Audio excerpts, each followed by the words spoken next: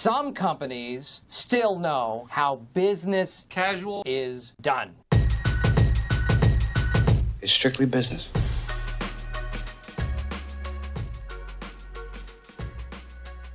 Good morning, everyone. It's Daniel Litwin, the voice of B2B, coming at you with another episode of Business Casual, MarketScale's B2B morning radio show. Hello, everyone. I hope you're having a great morning. And per usual, we're joined by our other co-hosts, Mr. Tyler Kern and Mr. Taylor Bagley. And folks, we've been doing this show remotely now for a couple of weeks. And we've realized it keeps getting longer and longer. So who knows? We may have a longer show when we return to the office. But for now, I hope you're enjoying content. And make sure you're subscribing to the show on Apple Podcasts and Spotify. You can find it under the MarketScale Radio channel. And also make sure that you're checking out our snippet posts on our site, marketscale.com. If you add a slash industries at the end there, you'll get all of our different verticals, and you'll clearly see our business casual posts on there. So make sure you're checking those out. Tyler, how you doing this morning? I'm doing great, Daniel. How are you? I'm okay. It's a busy day, a lot of recording to do. Yeah. So just trying to balance out all my tasks for the day. It can be pretty hectic around here sometimes. It sure can be, and I think that with the way that things have moved, and as some businesses have started to reopen and things like that, things are busy right now. Things are busy, but I'd say that's a good thing in the business world. As much as possible, you want businesses to be able to thrive and to stay open while keeping everybody safe. And so, as much as we can be busy, I think that's a good thing. Agreed. And then, of course, we're joined by Taylor Bagley, host of his segment Secure the Bag. Taylor, how you doing? Hey, Daniel. Doing really well. Busy as well here on my end. Yeah, you guys are right. There's been a lot that have been picking up now, but I couldn't imagine at this point, a few weeks ago we were kind of getting in the groove of business casual again. And now I wouldn't know what to do without it here on my Wednesdays and Fridays. It's kind of my signposts of the week here. So yeah, helps you feel like you're moving along. It's like the check mark. Exactly. Checkpoint. You know how everyone's having Mario a hard Kart day? Style. Everyone's having a hard time keeping up with what day it is, because every day just kind of blends together and feels the same right now. I think having these on Wednesday and Friday helps center me, at least on to some extent, and understand exactly what day it is. So that's helpful for me, Oh yeah, this is my tether to reality here. Yeah. Right, exactly. Exactly. Can I bring you one piece of good thing that I saw on Twitter this week? Let's hear it. So I saw on the Digital Trends Twitter account, which is a good one to follow just to stay up to date with things going on in tech and that sort of thing. But some animal shelters have started doing pet adoptions over Zoom. So you can meet a dog and adopt a dog over Zoom, which does give me some concern because I don't want bad people to be able to adopt pets that way, and that sort of thing. But also, if we can keep that moving and keep good puppers being adopted over Zoom, I think that's a great thing. So bravo world for figuring out ways for people to still get pets and stay safe at the same time. I like that. Right? Yeah, hey, as long as the pups and kitties are being taken care of, I guess I'm okay with some new mediums, with some disruption in the adoption scene. Exactly. Using big tech for good, finally. Yeah, right. That's what we're doing here. That's what we're doing big here. Tech for pups. Hey, Yeah. Love those pups. Love those pups. Friends, let's get into our main stories for the day. Our first story has several points of discussion, and I'm really looking forward to hearing y'all's perspectives and your ideas on the future of the workplace. So are y'all ready to jump in? Yes, let's do this. Let's do it. Cool. All right, so first thing we're going to be talking about is, there are some specific news stories associated with it, but it's a little bit of a broader conversation on the changing office landscape. So I'm sure everyone is thinking about it to some degree, but a lot of the workforce has had to transition to working from home. and this is now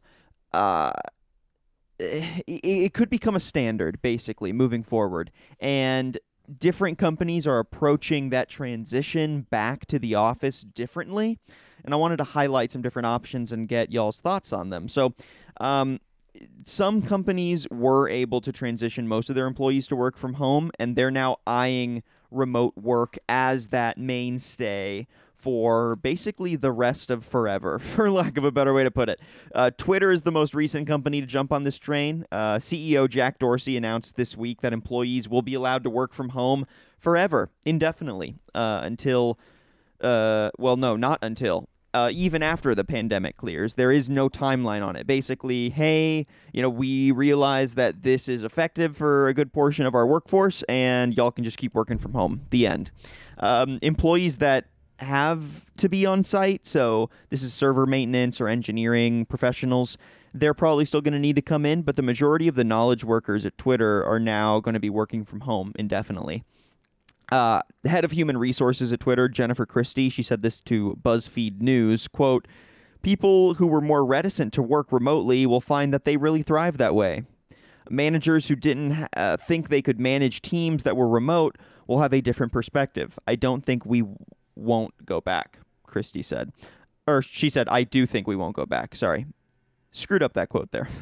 But basically, the gist of the quote is people adapted to this. A lot of people are seeing value, and we are going to keep it chugging along, basically. No change to this dynamic. We can manage effectively. We can continue to put out the Twitter product effectively, so we're not going to disrupt it. And another layer to this is I think big tech companies in Silicon Valley and major metros in California could see the idea of an all-remote workforce as appealing because it could open opportunities to hire a broader workforce outside of their limited area that is often impeded by skyrocketing rent and living expenses, which could put a damper on who you can hire or people's desire to even want to take those positions. So that's another layer we can talk about. But what are y'all's initial thoughts on Twitter's move to go work from home indefinitely? Yeah, I think you brought up some really compelling points there that I think a lot of companies are wrestling with, and Twitter has kind of tackled head on, just that idea of, okay, if we can do this, if we can feasibly pull this off, then what's holding us back, and what are some of the advantages? Making that stereotypical pros and cons list of sorts, right? So, on the pro side, you're right. You laid out a lot of those types of arguments, like not having to worry about, okay, can this person move to this particular area of the country? Do they even want to move? If they are the most qualified candidate, but, they don't want to live here where cost of living is going to be extravagant, can we still bring somebody like that on and that sort of thing? Can you reduce costs for what you're paying for office space right now? And what does that look like? And does that help the company moving forward just in terms of saving that type of money? And so for me, I think that there are advantages there that companies will begin to look at as they start to consider this. However, we've done a lot of podcasts recently, or at least a lot of the clients that I've talked to have been in the tech space, just working on improving and scaling cloud infrastructure to make sure that this is possible for all the companies that want to do it, and then also data security companies, making sure that employees working from home are going to be accessing those networks from remote locations. What does that look like? Does that open up windows for nefarious actors to come in and hack into networks and steal company data and that sort of thing? And so a lot needs to be done infrastructure-wise, which is an extremely B2B topic when it comes to cloud infrastructure and also cloud security, just to make sure that as I believe this trend will continue to expand beyond just Twitter, that the infrastructure for that is prepared. Taylor, what are your thoughts? Yeah, no, I mean, absolutely. I don't want to echo you too much on there, but I think one of the big things that you hit on was the ability to hire specific people for specific roles. And what I think that's, not only going to just kind of translate from taking already existing roles and just moving them remotely, we're now going to, I think, start to see shifts in the way our companies operate. Specifically, tasks, procedures, things that, can, I think, really ideally be done online or, from an at-home worker, might get kind of funneled and segmented into different parts of operations where companies now will just outsource. And I say outsource, but I mean hire that to a work from home type of employee. Just completely, down the road for all of their different, avenues that they might open up some of these jobs. So I really think the way we start to structure our companies is going to change. I think the way that we hire for some of them are going to change. And I think realistically, that's going to translate to not only benefiting the companies that are doing this, but the workforce as a whole. Like you said, Tyler, somebody can now take a job, on one coast in another coast.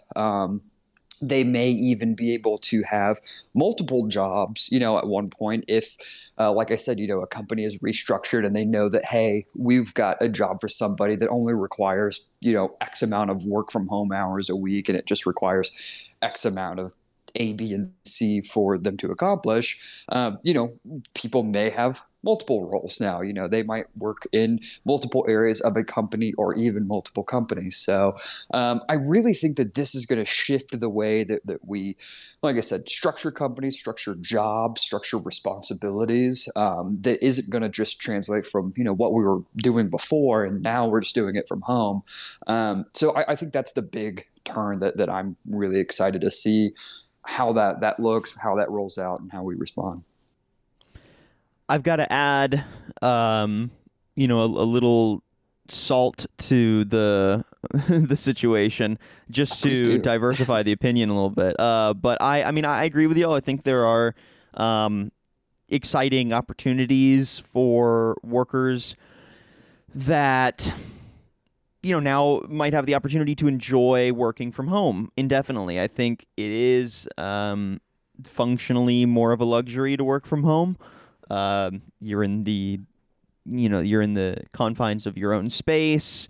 You can kind of plan your day around work with a little more attention when you want to step away for a quick break for food or to take a little walk outside. You have a little more control over your day.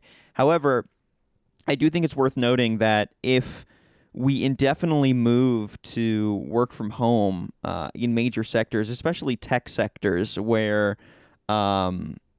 workloads and the dynamics of working at those companies can often be very high stress, very long hours, and an expectation of, when the projects are due, you are working day in, day out, nonstop, you sleep at the office, that kind of thing. I think it could be a lot harder for there to be improvements to work-life dynamics and to, I guess, just more generally workers' rights if there are broad atomizations of the workplace.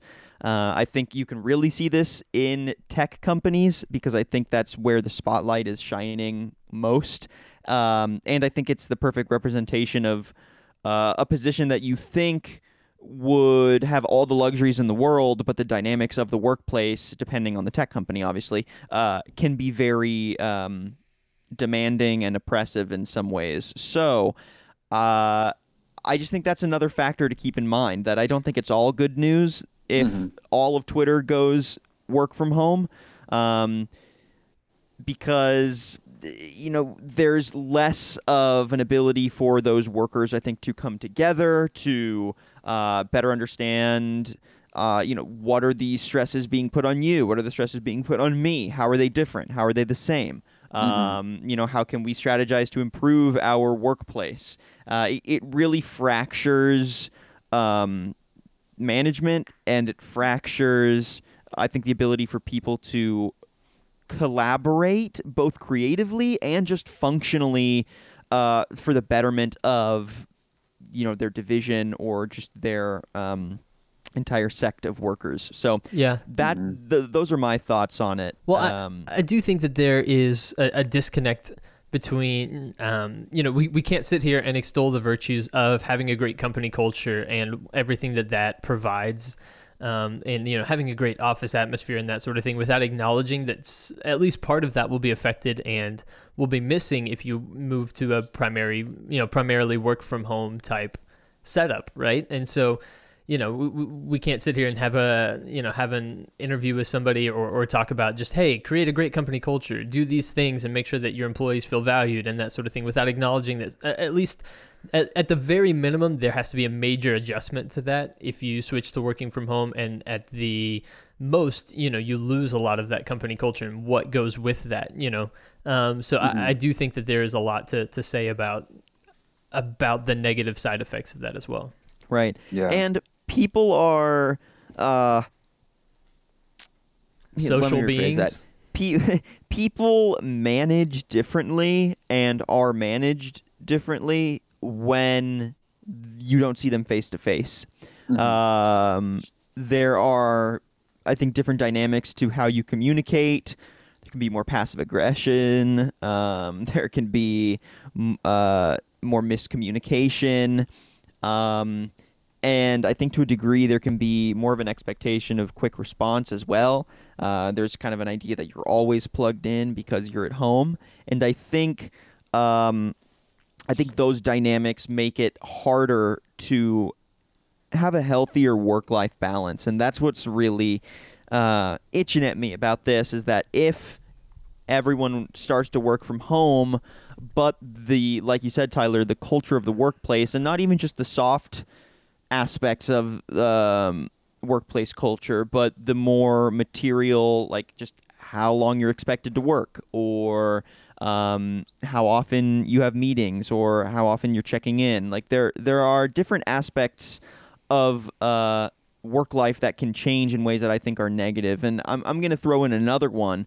There are some companies that are now adding in new softwares for monitoring your productivity that are so detailed and intense that it basically completely discourages you from ever not meeting the metric that you need to meet. And often the metrics are, very intense. I wish I had more specific numbers for you, but I think there could be a trade-off in that, okay, people are working from home now, but we are going to now justify that as a reason to push for other workplace changes that are under the guise of productivity, but really end up making the work day worse. It's just more stressful, more invasive, less, personal privacy at work,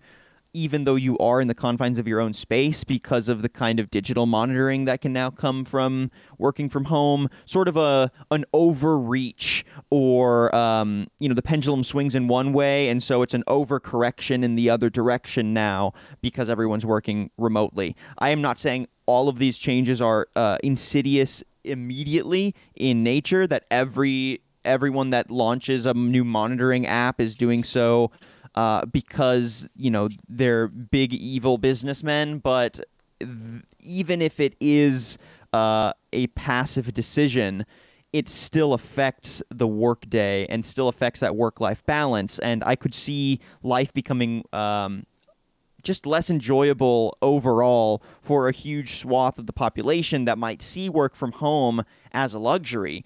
I think they might actually come to find it as a detriment in some degree moving forward. So that's my thoughts on it. Yeah, a quick little note that I wanted to touch on there that I think you brought up was the privacy aspect of that. Where do you draw, a line between what was now or what was then your place of, living, your, home, and now your place of work, which might actually include company property, something like, the computer that you're working on, or, proprietary software even. And now you have muddled lines between what is, your private property and your personal property, what is work property, how much, monitoring can your company have on you, in your home with X, Y, and Z, equipment that you're using. So yeah, I think the questions of, what are the privacy measures here? What are some of the limitations that you're going to have on, keeping your home as a part of your home? I think those are definitely all up in the air. So I'm interested to kind of see that aspect of it unfold as well. And I think that plays a hand in what I was talking about earlier about just how we restructure companies in general. I think while there will be now certainly work from home positions, across the board and probably full time for most companies, I doubt that all positions in all roles are going to transition to that full time. The only other point I wanted to bring up on this one is there could also be some permanent changes to the workplace, even if folks do return.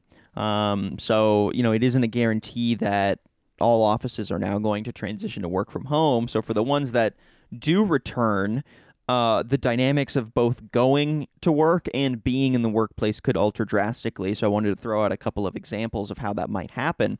In China, for example, since lockdown restrictions have been let up in certain areas, offices in Beijing are now limiting to 50% capacity, basically indefinitely. And workers now have to sit at least a meter apart, and face masks are required in the office. So that's an example of how a major metropolitan area is adapting to this. I think here in the States, companies are considering a lot of different workplace options, and I think you might see some of this even mandated by cities or states. Things like staggered shifts and start times to avoid everyone commuting to work at the same time. I mean, imagine, commuting to work in New York, right? Those busy streets. There's no way to maintain social distancing walking to work or taking the metro. So if there was a staggering of schedules to some capacity, that might help. Alternating in-office work days could basically be a logical conclusion of that last option. And then even digital sensors or physical markers to maintain proper social distancing in the office, that could become a thing. But what I find most interesting is how this might affect some of the broader workplace trends that we were getting used to, like open workplaces, collaborative workplaces, and shared workplaces. All of those trends might become less appealing now that people want to keep their distance, and considering that the pandemic is not going to go away anytime soon, and most optimistic estimates have a vaccine within a year. So we could continue to see spikes and flares of this for a while, which means I think we could see a shift in what the workplace looks like. I think, let's see, there was an example here. Oh yeah, so there's a Boston office of a design firm called Bergmeyer. They reinstalled dividers on like 85 of their different desks. And I know this is just kind of an offhand example, but it just shows how our literal workspace could shift. They're basically bringing the cubicle back for privacy, for barriers, and I think that's a trend we could see long term, because we were getting so used to removing the walls, opening up the workplace, making it so that you could see the person right across from you and right next to you, and you can get up and go sit down at a bunch of shared areas, shared conference rooms, mini huddle rooms. I feel like all of those tight, confined spaces aren't going to be appealing anymore, and people aren't going to want to just cram themselves into a small shared workplace if they can avoid it. So I think even if we don't see a giant work from home shift, I think the brick and mortar workplace is going to see some major changes as well. Those are just my predictions. I think you're right. What do you think replaces the standard businessman handshake? Do you think that goes away? Does it switch to a fist bump? Does it switch to a something where you don't come in contact with the other person at all? I mean, look, if there's a broad cultural shift, I could see us looking to Japan maybe and bringing the bow into our colloquial workplace culture. I'm into that. Yeah, I mean, I think it's very. I don't know. There's a lot of reverence to it, and it's very respectful. Just the little bow, I think, could be good. However, I don't know if there's enough of a I don't know, cultural precedent for anything like that to ever stick. So honestly, I'd probably lean more foot tap. I feel like that would be fun, right? People just walking up and just kind of boom, boom, tapping their feet, and then everyone just starts breakdancing in the office. I'm into Maybe that. the gravitas of a handshake will now increase, you know? Yeah, they still exactly. exist, but now they have You a lot only more risk weight your to them. life to shake hands with people that matter. Yeah, so now they're Exactly. binding. This was a snippet from Business Casual with Daniel Litwin and Tyler Kern, your B2B morning radio show. Tune in Wednesdays and Fridays at 9 a.m. Central on the Simple Radio app or marketscale.com/industries.